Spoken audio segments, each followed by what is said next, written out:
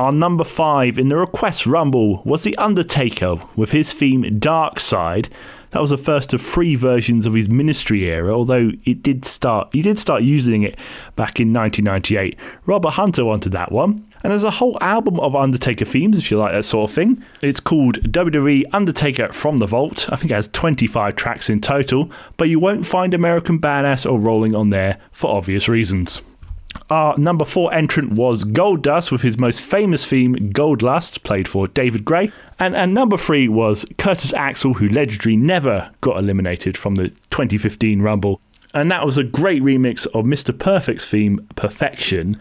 There was quite a few versions of that theme in the first couple of weeks of Curtis Axel. That one was Reborn, which he stuck with, but I personally loved the Perfection mix, and I think that should have stayed, really. So now on the Request Rumble, it's time to bring you this week's wrestling news. WWE has signed an agreement with streaming platform Peacock, who will now have exclusive rights to WWE Network content in the US from March 18th.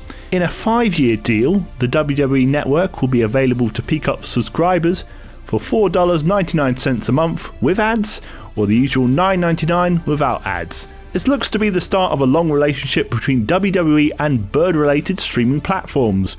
We'll move to Pelican in 2026, Budgerigar in 2031, and Pigeon in 2036.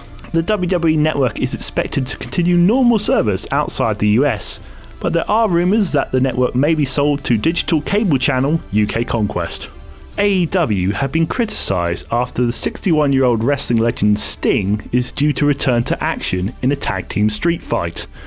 Online critics have accused AEW's officials of putting Sting's health in danger as he should be shielding from coronavirus. When asked about how using old legends from the past like WWE does affects AEW's ability to be a true alternative, Tony Schiavone simply replied, "It's Sting!" In a bizarre video that seemed like a parody of kayfabe news, WWE announced the location for the next 3 WrestleManias. The 37th edition of WrestleMania will now take place in Raymond James Stadium in Tampa, Florida, with AT&T Stadium as the location for next year's event, and SoFi Stadium in Los Angeles for WrestleMania 39. The company will look to beat the new attendance record it set last year, where 2 fans were in attendance, both of them the ceiling variety. The Royal Rumble takes place this weekend from WWE's Thunderdome in Tropicana Field in Florida. Currently, betting odds have Daniel Bryan as a favourite to win the Men's Rumble, in a move that seems at least 7 years too late.